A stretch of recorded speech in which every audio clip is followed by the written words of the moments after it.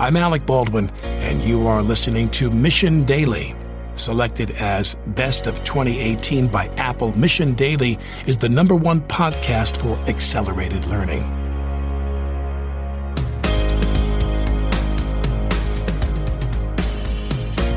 Hey everyone, this is Chad, and Steph is looking at me like I said something. She's laughing, so at least there's that. But we are in studio. The sun is shining in Palo Alto. It was raining a little bit earlier this morning, but the clouds have cleared up and brought us to today's episode, which I'm excited to share with you. Today's episode is with Adam Blitzer. Adam is the co-founder of Pardot, and he's also the EVP and GM of Sales Cloud at Salesforce. If you didn't know, Sales Cloud is the largest business unit inside Salesforce. And Salesforce, if you're wondering who they are, what they do, they offer the #1 CRM and training for sales leaders and teams, in addition to many, many other things. So if you're interested in business, you've probably heard of Salesforce before, you probably use them, your company uses them, or you've heard us talk about them on the podcast, where they're a generous sponsor and a trusted partner and a teammate. When we create content, when we look for sponsors, the business units at Salesforce are incredible. And Adam is a leader of one of those biggest teams.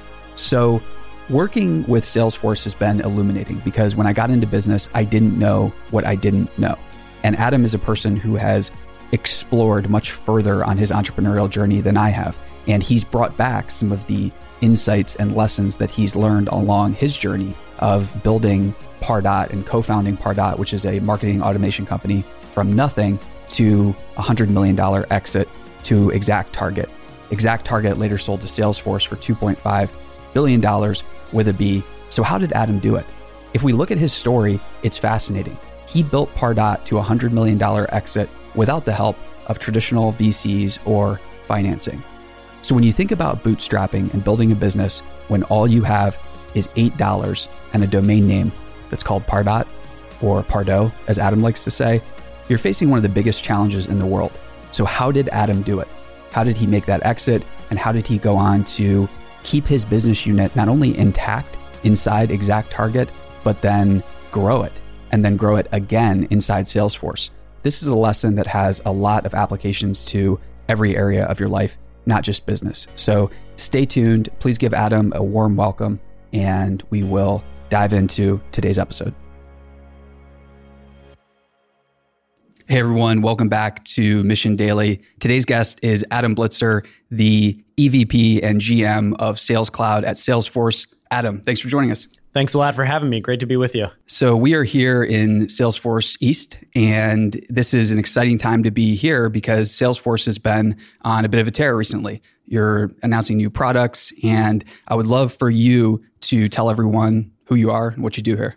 Sure. So as you said, I run the Sales Cloud. That's the product that most people think about when they think about Salesforce. It's our franchise product, and it's hard to believe. It's actually turning 20 this year. We just celebrated our 20th birthday. I joined Sales Cloud through the acquisition of a company called ExactTarget. So in 2007, I founded a company called Pardot. I sold that company to ExactTarget in 2012.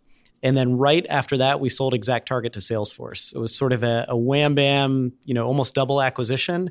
Really exciting ride. And that's how I got to Salesforce. Where did you grow up and how did this all start? We want to get into your origins a little bit. Sure. So I grew up in Cincinnati. My parents were both doctors, both went into private practice.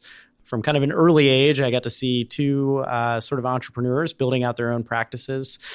Definitely a Midwesterner at heart. Was in Cincinnati until college when I went to Duke. So this was obviously a tough year for me. March for a Duke grad is always glorious or extremely painful. You always root for Duke or you root for your second favorite team, which is whoever happens to be playing UNC. Yep. So in college, I was a public policy major, so a little bit focused on economics, a little bit on government. And what was great is, just all the other kids I met, one of whom would later turn out to be my co-founder for Pardot. And I want to dig into that a little bit because I think the best companies typically have a shared history where the co-founders go back. They have some common struggles and a shared history that's positive. So how'd you meet your co-founder? So my co-founder was a friend of mine at Duke. And so we always knew each other throughout college. We didn't get the chance to work with each other until the Pardot experience.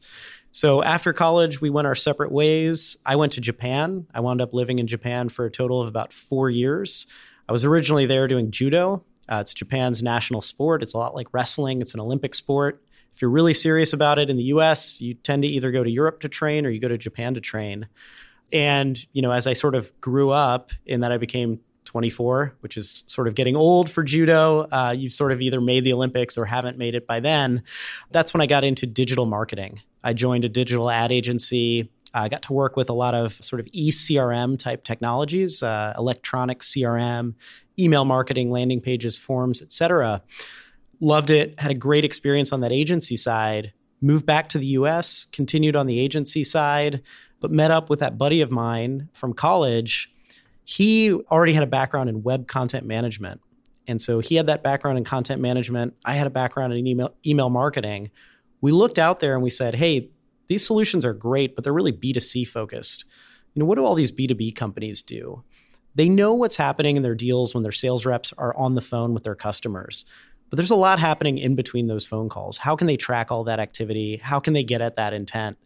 And there really wasn't a good way to do it. And that was really the basis or the genesis of Pardot. So I've heard a lot of the Pardot genesis, or Pardot, if you're so inclined, started at Wendy's. Could you tell us a little bit about that? Yeah, sure. So going back to the name, a lot of people like to ask about the name. And as you said, we call it Pardot. It's the easiest way to pronounce it when you read it. Probably about half the people out there will say Pardot. It sounds more sophisticated, like Target or Uber, which I haven't gotten to catch on yet. And then there's always one person from the Northeast who says Pardot. I like it. But Pardot is the kind of name you get for a company when you have $8 to spend on a domain name. It's a great domain. I mean, it sounds sophisticated, top level. So Still rolling. Still rolling. Yeah. In 2007, basically every domain name was already taken. And our budget for a domain name was $8. We wanted a name that meant something to someone somewhere. That's an incredibly low bar, but almost unachievable already. So we went out to dictionary.com and we looked up marketing. And basically every language was already registered, except for number 26, which was Latvian for to market or to sell. We had no special connection to Latvia, but we were faster to register domain names. So we were off to the races for $8. So to your point on Wendy's, I was an avid Wendy's fan. I probably still am. I'm a big fan of the spicy chicken sandwich. But one of the things when you go to Wendy's, and you're eating and you look down, you notice the tray liner, right? And the tray liner always has all kinds of advertisements for different Wendy's products, et cetera. And I thought, wow, like Wendy's just taking advantage of all of the real estate that they have available to them for marketing. And imagine the massive number of impressions that Wendy's gets from their tray liners versus doing something like a Super Bowl ad. And so that idea of sort of marketing showing up in unexpected places, marketing taking advantage of impressions that other people might not be thinking of, and sort of this, almost guerrilla marketing techniques really stuck with me. It's something we used throughout at our experience for Pardot. And, I think that was a little bit of the inspiration for it. I would love to back up a little bit to your days practicing judo. So you practice judo and I think wrestling, right? And those are one-on-one sports. So you practiced judo, if I'm right, for 15 years? Yeah, I practiced it for a long time, 15 to 20 years, kind of in that range. What did you learn about either life or competition or maybe relationships through judo? Yeah, well, one of the things I loved about judo, team sports are great, but I loved in judo that it was all on you, right? You win or you lose based on your effort, based on what you put out there and what you leave on the mat. And, learned a lot of different things from doing judo for so many years. But one of them was just related to grit and hustle and your ability to stick with something. In judo, I was never the most talented person out there fighting. There were other people who had a much better knack for it. And, I just made an agreement with myself. I was never going to be outworked. I was never going to lose a match because I wasn't in the best possible condition or I didn't do the best possible preparation. And you find you're able to beat a lot of people who are more talented than you just by being more prepared, just by wanting it more, working harder, not the day of the tournament or the day of the match, but in the months leading up to it. The other thing I learned that was really important was about competing asymmetrically. And actually, the whole idea of judo, in theory, the whole sport is designed around sort of the idea of asymmetric forces. So not competing strength against strength, but using your strength against your opponent's weakness. So if someone pushes you, instead of pushing back, you pull, right? And if your strength is sort of 3 and their strength is 3, if you push against each other, it equals 0, right? But if you pull when they push, you sort of have this power of 6, if you want to think about it a little bit mathematically. And so in judo, I would always try to force the game into something that I was good at. In judo, for me, that was grappling. That was sort of being on the ground. It's a little bit like what you see in UFC today. And that would take away my opponent's strength, which typically was kind of throwing and staying standing. And it didn't matter how good they were at that if I forced them to fight on my ground, on my sort of terms. And in the startup world, I also think that that's incredibly important, especially when you're a small business, especially when you're a startup. If you try to compete strength for strength against an established player, it's kind of a fool's errand. I mean, you're just playing the game that they want you to play. They're always going to have more sales firepower. They're always going to have an existing book of business. They're going to be able to spend more on R&D, more on marketing. We were in an incredibly well-funded space. We had 2 competitors that raised $100 million plus in venture capital, 2 more that raised $60 million plus. As I mentioned, we raised $8 and we spent it on our domain name. So we were a little bit different in that we were bootstrapped. And so we thought all the time about how can we compete asymmetrically? How can we fight in a way where our opponent's strengths didn't matter and the battle was all about our strengths? And that was really our focus. So not to throw any of those competitors under the bus, but pardon the pun there. Yeah. When you were building Pardot, it had to have been very intimidating to see those press releases about the other companies or competitors raising that much money. I would love to hear some stories, if you remember any, about how you had no resources, how they had so many resources, and how sometimes more resources is just not the answer. Yeah. The good thing about having no resources is you can't make that big of a mistake, right? So the nice thing is you don't have enough money to make a mistake that is sort of fatal for your business. We looked at not having a huge amount of funding as a key constraint that shaped our strategy. So we were running the business in Atlanta. At the time, there were very few startups in Atlanta. Our competitors were, for the most part, in very expensive markets like Silicon Valley, Boston, et cetera. So our cost structure right away was just much, much better, from a real estate perspective, from an employee perspective. And one of the things we were able to do, because we were scrappy and we had that sort of grit and determination, was really take advantage of things like subleases and hopping around in a way that I think a really well-funded, high-flying startup might not even think about or potentially might not sort of deign to do. We founded the company in 2007, right before the bottom fell out of the economy. Now, I think a lot of startups, especially startups who were already funded and looking for their next round, saw that as, oh my God, I'm never going to get funded again. For us, we didn't have any funding to begin with. And so because companies were sort of, falling apart left and right around us, it meant we could hire anybody we wanted. Salaries were not yet through the roof, even for engineers. It meant we had our pick of offices. We moved on to the 34th floor of a 34-story building in Atlanta. And we got space that could fit 140 people. We had 20 people at the time. And the company that was up there was begging us to take it off their hands. And we paid an effective rate in the beginning. We later grew into a higher rate, but we paid an effective rate of $4 per square foot. And that's not per month like you might hear in Silicon Valley. That's per year. And so you could get those things if you're scrappy, if you're willing to look for them. We bought their 140 Herman Miller Aeron chairs for $1 because used furniture sort of has no value to most companies. There are people in our audience right now, they're just crying. They're crying, right. So these were the things like, you could look at the economy, you could look at the lack of funding, you could look at those things and say like, woe is me, or you could say, wow, how does this change how we operate the business? Let's make sure we get a killer office. Let's hire young people that might not have a ton of tenure, but they fit our core values. They have heart. No one knows marketing automation anyway, so we'll train them up. We'll give them this amazing environment, and they'll never leave. You have an incredible retention rate of your employees. You have super high morale, so everyone is worth, essentially more than one person potentially at your competition, and you can squeeze a lot more out of the business than you thought possible. What was the first major victory, whether it was a new client, new logo, or maybe just a new insight that you had into B2B marketing where you and your co-founder thought, okay, we can win against the competition and we can win in this market? Yeah. First major victory, getting the first dollar was important. And that is an incredible feeling when you get your first dollar. And it's your first dollar earned, right? It wasn't one of your buddies buying the product, or it wasn't another startup funded by the same fund as yours.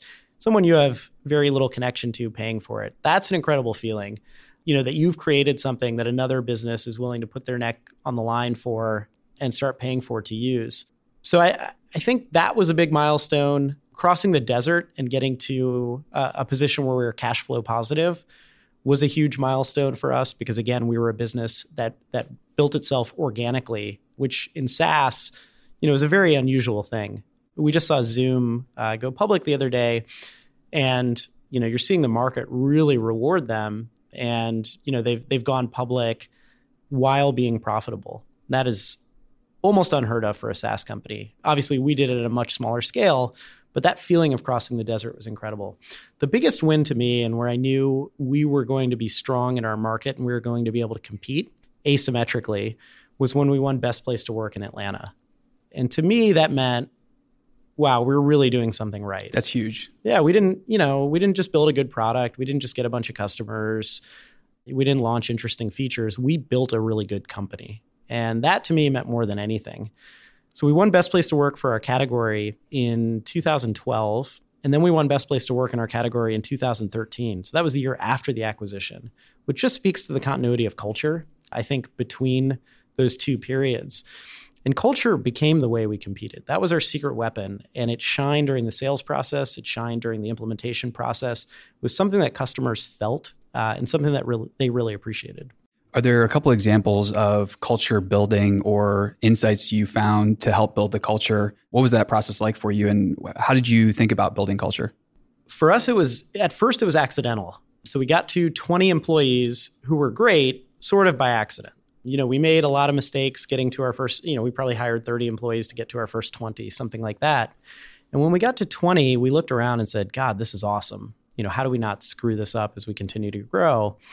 And we said, we better figure out what this, quote unquote, is. And so we looked at our quirky team of 20, and everybody, they're from different walks of life and backgrounds. And we said, what do these people have in common? And we started writing down words. We came up with this list of 10 things that most people had in common. And then we eventually condensed it down to 3 that everybody had in common. And those really became our values. So for us, it was people that are positive, self-starting, supportive. Positive because you have high highs and you have very low lows. You have these troughs as well with startups. You want someone who can celebrate the highs with the best of them and forget the lows as quickly, learn from them, but forget them as quickly as possible. Self-starting, no one knew anything about marketing automation. The vendors were all still writing the playbook. It wasn't even called marketing automation. We wanted people who could come in and hit the ground running. I was 26 when I co-founded the company. We had no budget. We mostly hired people younger than us. So it meant people were essentially working for their first time or their second time. We wanted people who could just figure things out, come at things with a beginner's mind. And then supportive. It wasn't the kind of environment where you ever heard someone say, gee, I'd love to help you, but that's not really my job. Everybody was all about the mission, right? Everybody was into it, and everybody, was heading towards one goal. So that's how we thought. I guess more than culture, we really thought about those values. And whenever we hired specifically for those values. Up until our first 150 employees, I interviewed every single person who got an offer. Obviously, that's hard to scale eventually, but we thought the number one job of a CEO or of a co-founder is hiring the right people, building the right culture, and maintaining it. So if they could get to us in the interview round, we figured they can do the job. No problem, they can do the job. But will they really thrive here? Will they represent us well? So for us, we'd have a normal kind of interview, but we'd only be listening for, are they positive? Are they self-starting? Are they supportive? And you mentioned marketing automation wasn't really a buzzword or phrase back then. How did you go about creating that category or educating the market about this brand new thing? So the category name changed at least once a year. And it was getting frustrating. We were printing new business cards all the time. I think we just stopped on marketing automation and dug our heels in. And eventually enough vendors stopped with us that became the name of the category. It wasn't what the analysts wanted. In fact, the analysts almost still don't use that name for the category. They tend to call it lead management or CRM lead management, something like that. But for the most part, the buyers call it marketing automation. I think it was eventually, the vendors sort of kind of all stuck on it, and we all built the market together. The nice thing, I mentioned, we had really heavily funded competitors. That wound up being really advantageous to build a market. If you're out there and you're doing something and you're the only one doing it, sometimes you'll hear a pitch from someone who wants an investment and says, "This is great, we have no competition."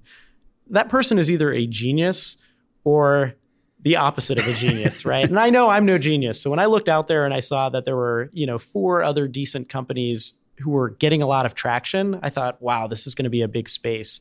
In a space that's not likely to have a winner take all dynamic, a space where it's likely to have several winners emerge in the market. And MarTech tends to play out that way. Yeah, and you have, on average, I think 40 to 50% of every VC dollar goes into marketing and advertising. So Absolutely. They're the ones that are going to be educating the market. So yeah, another great sign. Are there any stories that you can share from the early days where you and your co-founder had basically like a dark night of the soul moment? Like those moments come up where maybe you lose a key account or something like that. What was that like? What was a low moment and how did you bounce back? Certainly, I can think of a couple from the first year or two. One had to do with our infrastructure. So this, we started the company in 2007. SaaS had been around for quite a while, right? Companies like Salesforce had started it in 1999. NetSuite had been around for a while, but it was still somewhat new. And these were the days really before true infrastructure as a service, true commodity sort of AWS, Azure, Google Cloud Platform. And so you tended to still have data centers. You leased the data center, but you had kind of real iron. Things weren't nearly as flexible as they are today. And we had our data center. We had a really reputable provider, that has their fail safes in place. And this, I think we had 30 customers or so at this point. But they had, sort of one of their act of God kind of moments where the whole data center is down and sort of unrecoverable. It's like the domino rally of things that had to happen to put it in that state, but it got into that state. And I remember calling all 30 customers and, thank God it wasn't 5,000 customers or 10,000 customers at that point, but spending time with them on the phone and feeling powerless and feeling like there's nothing we could do. And after that, we sort of vowed we're never going to be in that position again. That was like the toughest day we'd had to that point. And we really over-rotated and probably became a little bit unnecessarily complex in how resilient we made things for the scale that we were at. But we always made sure we had geographically redundant data centers and things being replicated between the two, probably at a stage earlier than we needed, because we basically said we're never going to go back into that trough of feeling powerless. The other piece, that I think was tough for us, that probably happened in our, about a year into the business, probably 6 months into the business. Right before we made our first dollar, we had doubts as to whether or not we were going to make a dollar.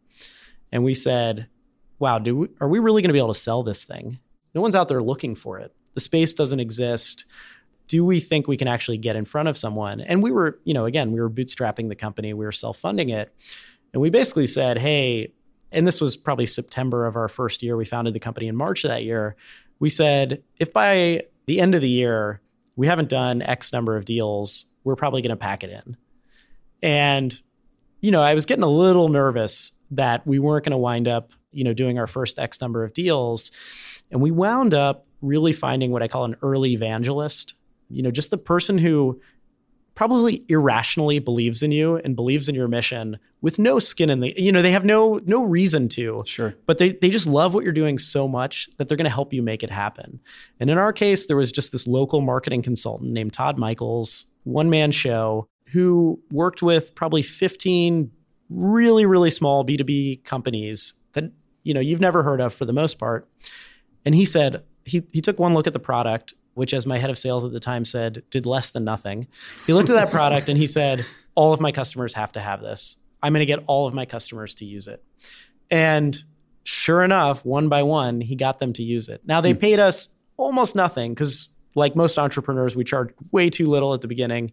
And a ton of those customers are still customers to this day. So, you fast forward 12, 13 years from then.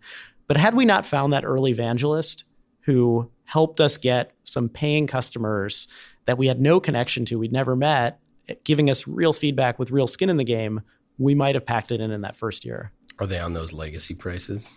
We've never raised prices on an existing customer for Pardot users. That's so wow. So one of the things that's incredible. I've seen over and over in the market, with a SaaS company is if a customer believed in you and they paid market rate at that time, even if you've raised the price on that edition, it's just goodwill. Bring that customer along with you. They trusted you. They trusted us 13 years ago. Sure. Right? The product did much less 13 years ago.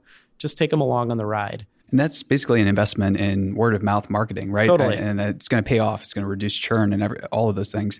When you were building in Atlanta, you're probably flying around the country, going to conferences, going to B2B events.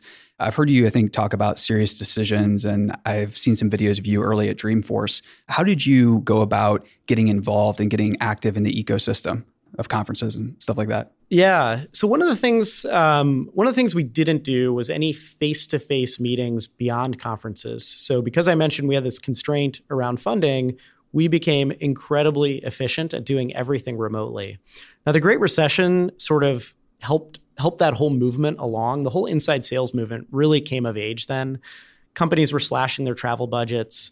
It also coincided with this rise of GoToMeeting, WebEx, eventually Zoom, all these web conferencing services getting better. Those two things really combined to help people become more comfortable doing bigger and bigger deals without ever meeting in person, without ever meeting face to face. So we built the whole business around that. We were 100% inside sales. 100% of our implementations were delivered remotely. We would meet customers at conferences. They would see me. They'd always say, "Wow, I thought you were taller."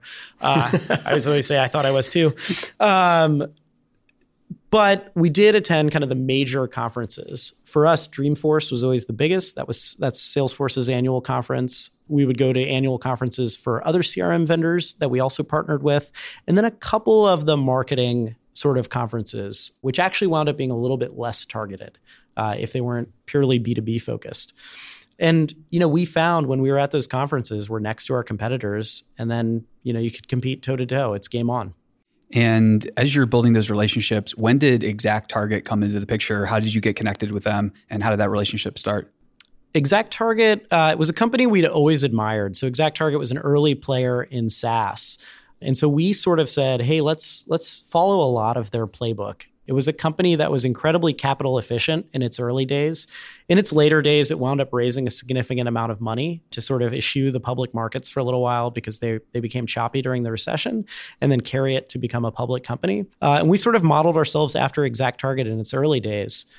We also love that when ExactTarget went public, in their S1 statement, they listed corporate culture as a competitive advantage. I'd never seen that in a company's S1 statement before. Usually they talk about their IP and their patent profile. And I would love to hear what that was like on the roadshow. What type of pushback? Exactly. But we thought it was incredible because that's how we thought of ourselves as well. But our go-to-market largely was picking off email marketing customers. So not necessarily just ExactTarget, but there was a whole slew of email marketing companies that were all doing really well. Email marketing had already come of age. And whether you were a B2B customer or a B2C customer, back then you were using a solution built for high volume B2C because it was the only thing available. So our playbook, and likely our competition's playbook, was really going to those B2B customers and saying, you're doing email marketing, that's great. You're doing lead generation on Google, you should really be using B2B marketing automation. And you don't need to create a new budget to do that. Take your email marketing budget, turn it into marketing automation, and you're going to be off to the races. And that was a really successful model because you weren't saying you need a new budget for a mousetrap. You're sort of saying, we can just help you catch mice much more easily than you're doing today. So ExactTarget approached us in 2012 really to be their B2B marketing automation answer. They had attempted a partnership with one of our competitors a little bit earlier than that and just decided, hey, we don't want to be at arm's length in a partnership. We want to be in this game. So approached us sort of summer 2012. We negotiated the deal. We were two first-time entrepreneurs, so we could not have been sort of more ridiculous during the negotiations. They threw out a number and we essentially countered with infinity. Not knowing exactly how we should be valuing ourselves. We didn't use an investment bank. We did it all ourselves. And so general counsel negotiated, or what? Who? Yeah, our general counsel was probably the equivalent of like Uncle Lenny. No, we did actually have an excellent attorney, but not like RGC. Yeah, that's exactly like RGC. Not a major firm, but someone who used to be at a major firm who we knew very, very well. But he, obviously helped us with the T's and C's. But it was the kind of thing where we didn't have a board because we self-funded the business. So, they would throw a number at us. And then we would respond in about 5 seconds with what we wanted. And then right after you hit send, when you have the like sender's remorse, I shouldn't have sent that email. I wish the undo option in Gmail stayed available longer. Exactly. And what wasn't available back then. We're like, what have we done? They're never going to talk to us again. And they were so nice, lived up to their culture, realized, okay, these yokels are good at building a product and a business. They don't necessarily know how to negotiate an M&A transaction. And they would respond to us right away. But that's the type of authenticity, though, that you can't, because nobody goes into an M&A transaction. Like, they're not going to fake that. And right. I feel like if you show up and be authentic, that's because they want to work with somebody that's trustworthy, too. And totally. Yeah. So or they're going to just torch the company, right? Like, right. That's the other thing is like. Well, that's what was another thing that was interesting. My co-founder and I sort of argued about a little bit whether or not to sell the company. And I was really pro selling the business. I thought we'd gotten into a great spot. We're at sort of a local maximum. We're at a great growth trajectory. We had the opportunity to sell the business for a very significant multiple. And it was 100% employee owned. So it was going to be a great outcome for us and for many of our key and early employees. And his argument was the business is doing so well, we could wait a year and sell it for twice as much. And I said, yes, but who can buy us for twice as much, right? A bunch of companies we probably don't want to get acquired by. And in the back of my mind, I was thinking of the kind of companies that, tend to shred the companies they acquire, getting the IP, not retaining the culture, that sort of thing. And I said, ExactTarget is really going to take care of this business. They care about culture as much as we do. The CEO, Scott Dorsey, incredible leader, the kind of person that, he basically knows the name of every person at the company, even up to 1,800 employees or so. And landing the company in the best possible spot to continue to thrive was really important to me. That's fascinating. So at that point in time when you're thinking, like, I think this is a great time to sell, is part of you thinking, I want to go work at ExactTarget? Like, this just seems like an awesome place to work for me personally? Or was it kind of like, I can't believe we just brought this whole thing to fruition. Like, I can't imagine going and doing this all again and spending, another 7 years in the weeds potentially. It's a weird feeling. And actually it was only 5 years. So it was pretty short. But to me, the reason that I was so excited to stay is it was early days for marketing automation. The key players were all still, in the scheme of things, small. The companies that we think of as the leaders in marketing automation were all still small. I mean, no one was at $1 billion in revenue. No one was at $500 million in revenue. No one at that time was even at $200 million in revenue. And a couple of the other players were sort of about to exit in one way or another. Obviously, we were about to exit. And so to me, there was so much unfinished business. And, a lot of my friends who do startups, they say, hey, what are you going to do next? They always ask me what I'm going to do next, both during that ExactTarget acquisition and then later the Salesforce acquisition. And I always get to give a fun answer. I say, next, I'm going to win. And I don't mean win at life. Like, people listening to this podcast can't see me, but I have bad posture. I'm bald and I'm short. Like, I have lost, right? But I could still win. Debatable. Yeah, I could still win at marketing automation. Sure. You put the business in the right environment as the market is still playing out, you have the opportunity to win. And I think it's really pretty rare to have this sort of right product at the right time, with the right team behind it. That doesn't mean you will win. Certainly nothing is given to you, but even just to have the opportunity, which we never would have had the opportunity to sort of win the market as a startup, is pretty special. And that's something that keeps me fired up. Yeah, one more thing on that. So I think one of the things that would be so exciting, I mean, we're in a company now, obviously, that like very similar trajectory in terms of like revenue growth. Yeah, revenue growth, bootstrap growth, and all that sort of stuff.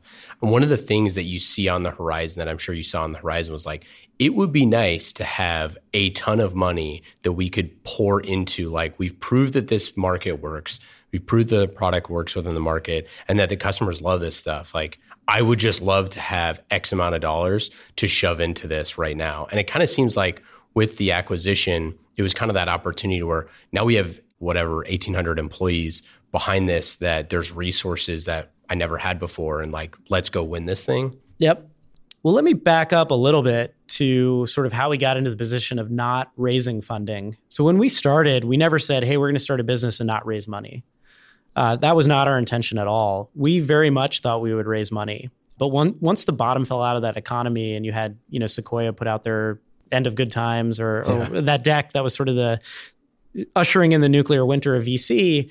And we were two first-time entrepreneurs in Atlanta, sort of very far from where the big money was. It became clear it was going to be tough to raise money for us. And so ran the business with all the constraints around it, and then really started to hit a growth spurt. So 2010, marketing automation became a thing. People were actually actively looking for it. It became a matter of winning our share of deals. And you could see this nice trajectory starting to happen where you had a really repeatable business model and said, boy, can we just put our foot on the gas? So we went out and we started to shake the tin cans, and we said, oh, we're only going to raise money from really, really top tier VCs. For whatever reason, we said that. And then we find ourselves sitting in Sequoia's office. And if you've been in Sequoia's office, you're like, you look at the stock certificates on the wall. I have. And you're like, taking photos. It's amazing. Yeah. You're like, wow, I am in the wrong place. You're like looking up and you're like, I know all of those companies.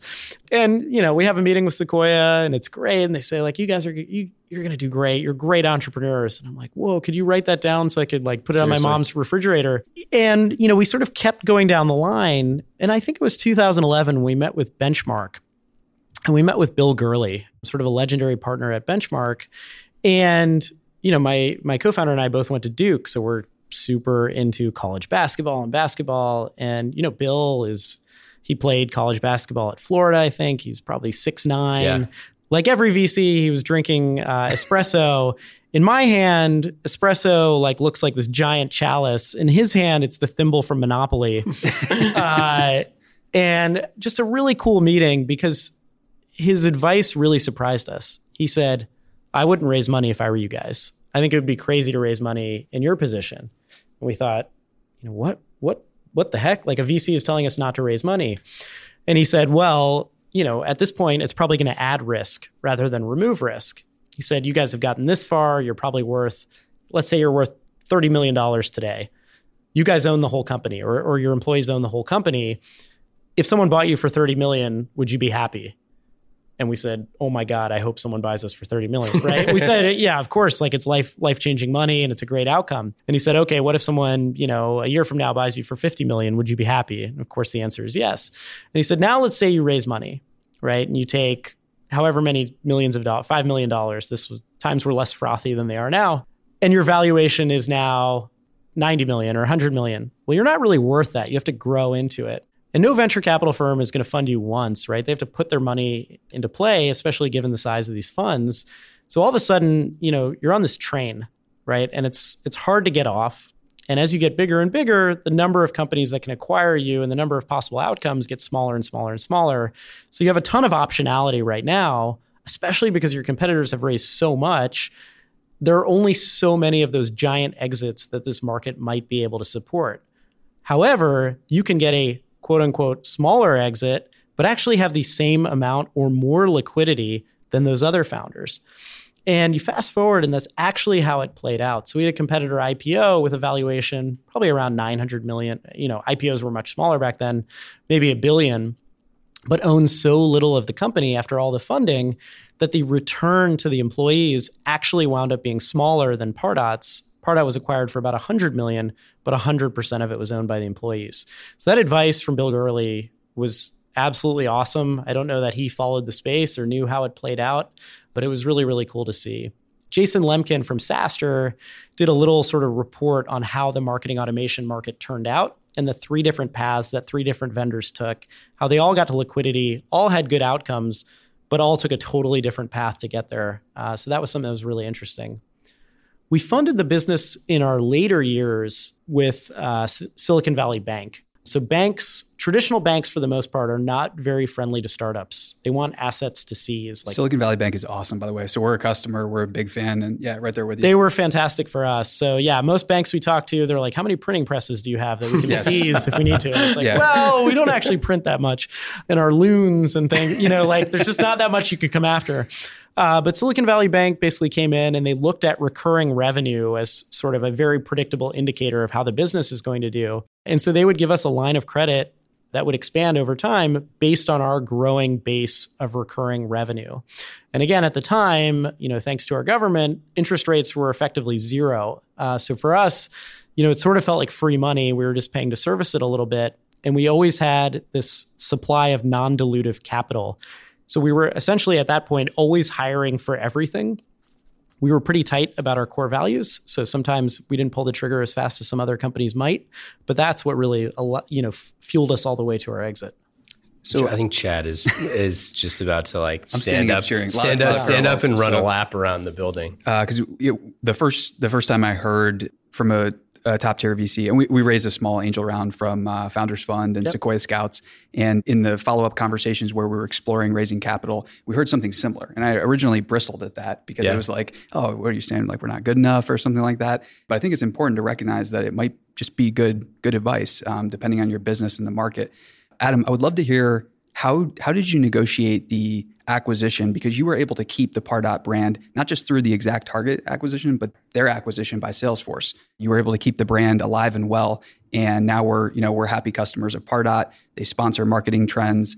It's a great product. I got Pardot puppies at the stickers at home. A lot of Pardot puns are out there. So many. In the wilderness. I just came back from Japan where we had a user group in Tokyo. There were about 150 people there. And a woman was wearing Parbot earrings. So Parbot was the original mascot of Pardot. They were handmade. Very cool. Oh, that's so great. And by the way, on Twitter too, they get going. That's great. Yeah. So how did you keep the brand alive and well? Was it just growth? Because I read that it was, the growth during the acquisition was still pretty high and you were able to maintain that. Yeah. So the brand was not in any way part of the negotiations. It was just something where as part of ExactTarget, it made sense to keep the two businesses very separate. We had seen in the past another company acquire a very early marketing automation vendor, a B2C email marketing company acquired a marketing automation vendor, and they sort of munged the brands together, munged the products together. And it wound up being sort of a 1 + 1 = 0.5, which I wasn't a math major, but it's not ideal. The two coming together somehow were worse than the sum of the parts. And we were very cognizant of, hey, this is running well, this is running well. Let's look for kind of easy wins between the two, lead pass back and forth, a bigger funnel, but let's not overcomplicate things just to integrate things. So we kept them pretty separate. And then it was only about, I think, 8 months close to close or 10 months close to close. It was a very short window between the two acquisitions. When Salesforce acquired us, that was a really unique experience for me because that was the first time I got to meet Mark Benioff. So the ExactTarget CEO had me as part of the diligence team on the ExactTarget side. And I still remember going to Mark's office, at one of his homes, and it's a huge table, a little bit like the one we're at today. And so I give the middle seat to my CEO, Scott Dorsey, thinking Mark would sit directly opposite of him. And I sit on kind of the edge, the corner. And of course, Mark sits down directly opposite of me. If you've seen Mark, he's probably 6'5". I'm like 5'7". So he's basically a good foot taller than me, looking down directly onto my bald head. And I got to present the entire Pardot business to him. And at the time we were small. We were probably a $20 million a year business, which in the scheme of Salesforce was fairly small at the time. And it was incredible how interested he was and how he could rotate or alternate between being high-level visionary, like you're used to seeing at Dreamforce, to going in the weeds and saying, hey, Adam, what if you had 3 more salespeople in this region, 1 more in that, 1 less in that? Watch what it does to your numbers. And just understanding SaaS models, with such kind of fluency, I was blown away. CEO of this huge company can rotate back and forth. And I said, wow, like I always want to make sure that I can do that because I think that's a rare thing. And he made the decision at that time. He said, you know what? ExactTarget is focused on B2C. That's going to become the core of our marketing cloud. We're going to think of marketing cloud as kind of B2C marketing. We're going to combine it with our other assets, which at the time were largely social media marketing related. He said, Pardot's B2B. Pardot's lifeblood is sales and marketing alignment. We're going to align that really tightly with our sales cloud, which is sort of the core of Salesforce. So he made that distinction, within like the first minute of hearing about the business, which I think was pretty prophetic and played out really well. That's wild. And allowed us to play, all the leverage of Salesforce as we grew the Pardot business. And you mentioned Sales Cloud there. It's the largest business unit inside Salesforce. That's right. And that's a big responsibility. How do you think about being an EVP and GM? What's that like? It was about 3.5 years ago, Mark asked me to take over Sales Cloud. And I think it's telling that they have someone who came from B2B marketing here running sales. I think it speaks to how we think about sales and marketing alignment. We really think in B2B marketing, you have 2 customers. You have your end customer and you have your sales team.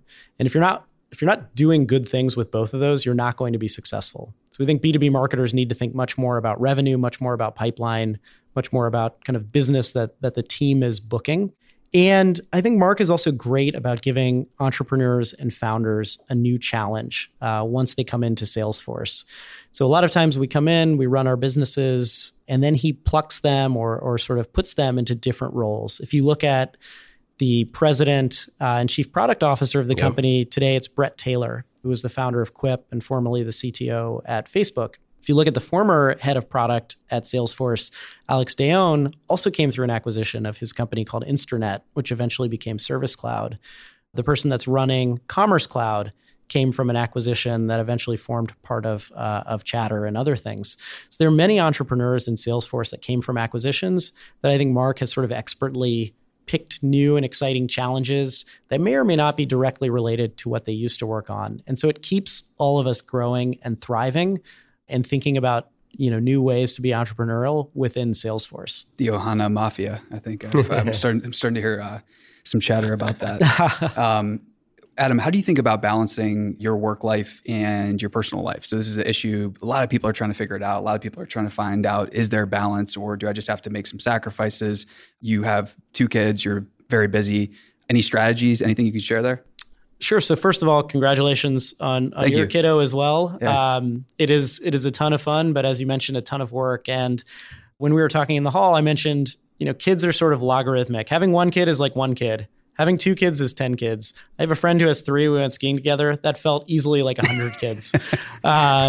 So yeah, if you think you're busy now, go skiing with 100 kids. A forcing function that you love? Is that what you're... So work-life balance is critical. I mean, all of us are going to spend most of our lives working, and you want it to be as fun as possible. You don't want it to dominate your life. It's an important part of your life, but it's not your whole life. With Pardot, there were a couple of times when I was running it where I just felt completely cooked and burnt out. And that wasn't necessarily, I think, from workload. Mm-hmm. It was more from never being able to turn off. Yeah. And, you're an entrepreneur. It's a lonely business. Very few people understand what it's like to be an entrepreneur. And for us, and being in Atlanta, there were very few other entrepreneurs at the time. We had the MailChimp founders who were sort of really getting things going with MailChimp at the time, but there were not a lot of startups. And you start to internalize a lot of things. Hey, I'm responsible for all these people. If this thing's not successful, no one's going to have a job. And it's completely irrational, right? If for some reason Pardot hadn't made it, everyone would have gotten great jobs. They had great experience. Things were fine. They were all smart. You're on the bleeding edge of technology. There's not really a downside. There's not as much of a downside as you sort of make out in your head. And the issues you're facing in the scheme of things are probably not that serious, but you take everything personally because it's yours, because you founded it. And what I thought is that would go away once I sold the business. And I was really surprised that it didn't. Even when I was running it as part of ExactTarget and then later as part of Salesforce, I would still feel things just as acutely. Every customer bit of feedback, it was painful. Or if, we attrited a customer or lost a deal, and I would feel those more acutely sometimes than the wins and all the great news we had. That was surprising that happened both pre and post acquisition. And I think some of that just comes potentially with being a founder. What was interesting to me is when I took over Sales Cloud, it lifted. Much bigger business. It's like, hey, add another 0 to the revenue and then some. Huge, huge business. But because I didn't found it, I felt like I could come at it with beginner's eyes. I didn't have any baggage, and I could be extremely rational in my decision-making process. That was completely unexpected. As far as work-life balance goes, the advice I give to my team is to first of all realize that you have an endless amount of work. That doesn't sound very good, right? But it actually is a good thing. If you ever somehow got to the end of your pile of work, you should be extremely worried. Right. You're like, this is not the right company. But because we're in SaaS, we're in an incredibly fast-growing market, we're a growth company, you have an endless amount of work. There's always something you could be doing. And so it's a matter of ruthless prioritization. You're never going to finish. You could work for 80 hours a week for the entire year. You're not going to finish. There's always going to be more to do. To put it in sort of engineering terms, you have this backlog, and things can move around in the backlog, but there are always going to be things in the backlog. And one of the things that I think is hard at a lot of high performance cultures is separating urgent from important. At high performance cultures, they tend to get mixed together. And we have so many ways to distract one another. We have chat, we have text, we have, name your pick in terms of communication channel. And the nature of those makes everything seem more urgent than it is. And so I really encourage people to take a step back. And when someone pings them and says, hey, can you send me X, Y, and Z? To say, sure, I can get it to you tomorrow. Or, hey, I can get it to you by the end of the week. And the recipient of that will usually say, hey, it sounds great. They're not going to get frustrated or angry. But most people never set that expectation. They just do whatever is most urgent, and then it takes them 30 minutes or it takes them an hour to sort of get back into the flow of what they're doing. So set boundaries, realize your work's never going to end. It's just ruthless prioritization of your backlog, and try to focus on what's important or separate what's important from what's urgent. There's a great book called Finite and Infinite Games, where the goal of the book is, or as it's laid out, is basically like you want to find games that are going to go on forever, that are fun to play for as long as possible. So it sounds like you're a pretty voracious learner. Maybe it's not books, maybe it's podcasts or something. What's your learning routine like? Do you talk to people? Do you listen to podcasts? Are you reading white papers? What are you doing? It's kind of a mix. It's probably all of the above. So first, I try to make sure I'm always challenged in my actual job. So when I think about my job, it has to meet 3 requirements. It has to be fun. I have to love the people I work with, and I have to be challenged. I have to be learning. And what I find is a lot of times people find those first 2. They're like, hey, this is a great environment. This is fun. I love coming to work every day. I really like the people I work with. But boy, I've been doing the same thing for 4 years, and I'm starting to get into a rut. And so I think a manager always has a responsibility to help that person find a way to satisfy all 3 of those things, even if it's not on their team and even if it's not in their company, because you may just not be able to offer it. It's also incumbent on that individual contributor to ask for those 3 things. So first, I just try to always make sure I'm always learning. And again, I think, at Salesforce and Mark in particular has been really good about giving me those opportunities to stretch. Other ways I learn, there are blogs I track, and I have my reader on my iPhone, and that's much more to me about just getting as many headlines as possible and just blowing through the headlines. And inevitably, in a given day, there will be 5 headlines that are really interesting to me that I dig in deeper. But really, it's just about getting a scan of everything. And then I like podcasts. It's just an immersive, I'm really pandering to the audience here, aren't I? There we go. But it's a really kind of immersive way to interact with material. And I think the average person has sort of so much dead time that podcasts are a really good way to do something useful during that dead time. They're augmented reality that works now. It's great. It's great. Exactly. Yes, it's augmented reality for your gym workout or for your commute to work. So when it comes to the Bay Area and Silicon Valley, there are a lot of folks who are leaving. Maybe they're heading out. Maybe they think that the problems here are intractable. What do you think the future holds for San Francisco, for the Bay Area? Wow, that's a big question. So I am pretty new to the Bay Area. So I moved to the Bay Area 4 years ago with my family from Atlanta. My daughter was born in the Bay Area, so she's more of a newbie. And we're starting to put roots down here. We really like it here. My brother lives out here. I just moved my mother here. And so we're pretty settled. It's a city of certainly of extremes. There's an incredible amount of wealth flowing into the city and flowing into the surroundings at all times. We're seeing an IPO boom happen right now, which brings incredible things. But, it also leads to a bigger and bigger disparity and income gap. And so these are tough problems for us to tackle as a community. Yeah, not to be flippant, but I think that like a lot of the problems like between sales and marketing, you talk about sales and marketing alignment, we kind of need alignment between tech and the rest of the Bay Area. And I feel like that's just starting to become a thing that every tech company now is, it's on their radar at least, right? Well, I don't know that it's on every company's radar. Gotcha. I think certain companies are much more plugged into it than others. But, that could be enough, right? Because probably 30 years ago, you wouldn't have had much business involved. You might have said, hey, that's really the government's problem. Right. And I think today, a lot of these big employers are stepping up and getting more involved. Now you're seeing them more involved in the political scene. You're also seeing them much, much more heavily involved in the philanthropic scene. I think tech has an incredible capacity for philanthropy. I also think, the tech workers often, the mindset of tech workers are often really compatible with philanthropic efforts. My team, one of the things we're passionate about is equal access to education and public education. So my team here adopted a school, not quite in our local community in San Francisco, but just across the bridge in Oakland, the Frick Impact Academy.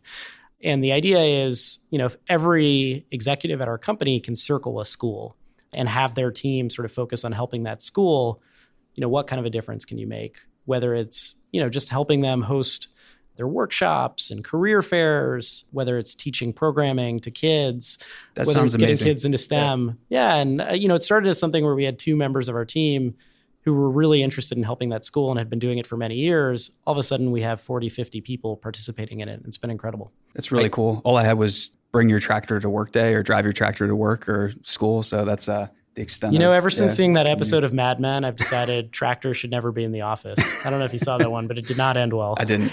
No, I was just going to say I grew up in Oakland, and I can tell you that that stuff never used to happen. Yep. And it's something that I think a lot of times we just forget about, like how much the fact that there's technology companies that are headquartered in Oakland, for example, or the fact that just so much work is being looked at across the whole Bay Area now by technology companies and their employees, I think is just ultimately, I think it's lost a little bit to like the broader narrative because they really are like, people are so, especially in technology, like I think so many people talk about how can we be helpful and this sense of like collaboration and helpfulness. And that's like the one thing that, we've been, going to Dreamforce for the past 5 years and have been involved in Salesforce and obviously being a customer and everything.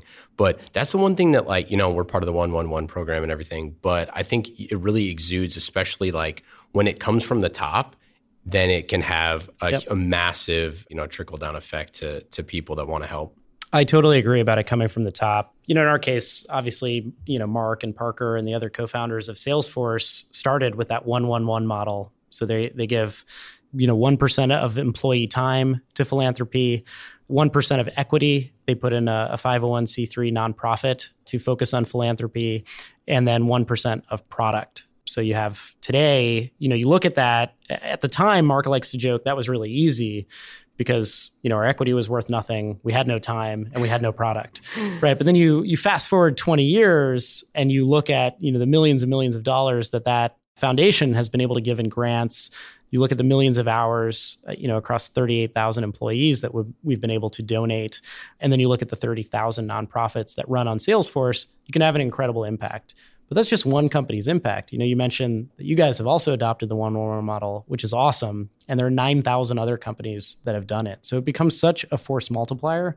But I agree, it has to be a CEO initiative. Because if it's a CEO initiative and it comes from the top down, that sets the tone. You have so many employees out there who are excited and willing to help, and they sort of just often don't know how to get started. Absolutely.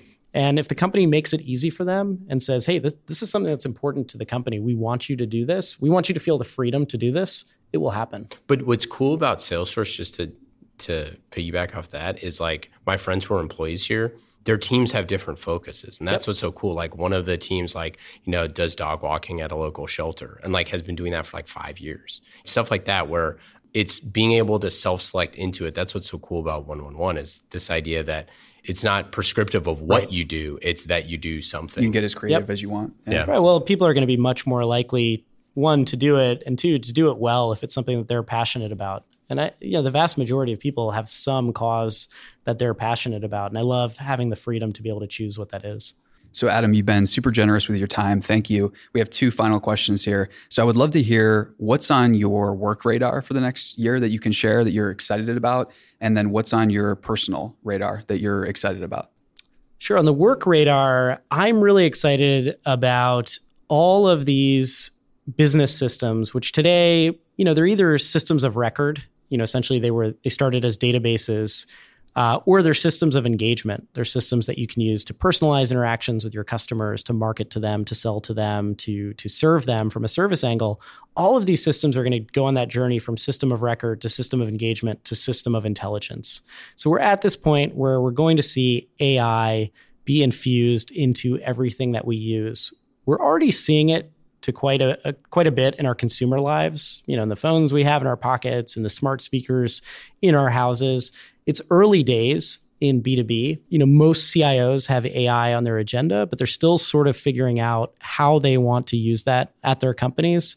When I think across my product portfolio at Salesforce, we're starting to roll out AI and have been in market with AI for a couple of years for many, many different roles within the sales process. And I think that's just going to have a profound impact on the way people sell and market in the future. In my personal life, you mentioned I have 2 kids. So I think when you're an adult, whatever hobbies you had are now your kids. I am fortunate. My son is 6. And so he was at a really good age to get him on skis this year. For the first time in Lake Tahoe. I only booked 2 days because, it could be a complete flaming disaster. You never know when you get kids on skis. And he loved it. So we immediately went up the next weekend. So I'm excited to keep him on skis this year. And then I have a little one, get her on a sled. Very cool. Adam, thanks for joining us. Thanks so much for having me. It was a great time.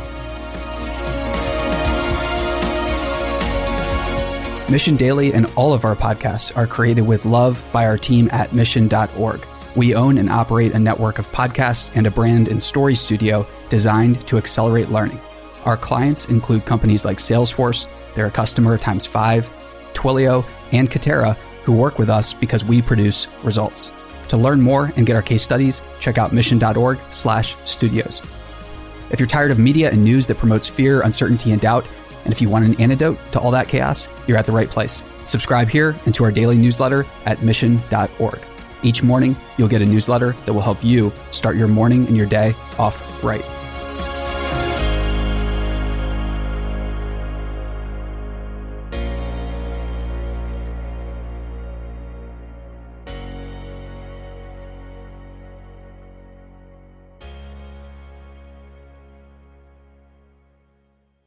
Hey listeners, thanks for tuning into this episode. I hope you enjoyed it as much as I did. If you haven't already, please subscribe, rate, and review this podcast. It helps spread the word, and I would greatly appreciate it.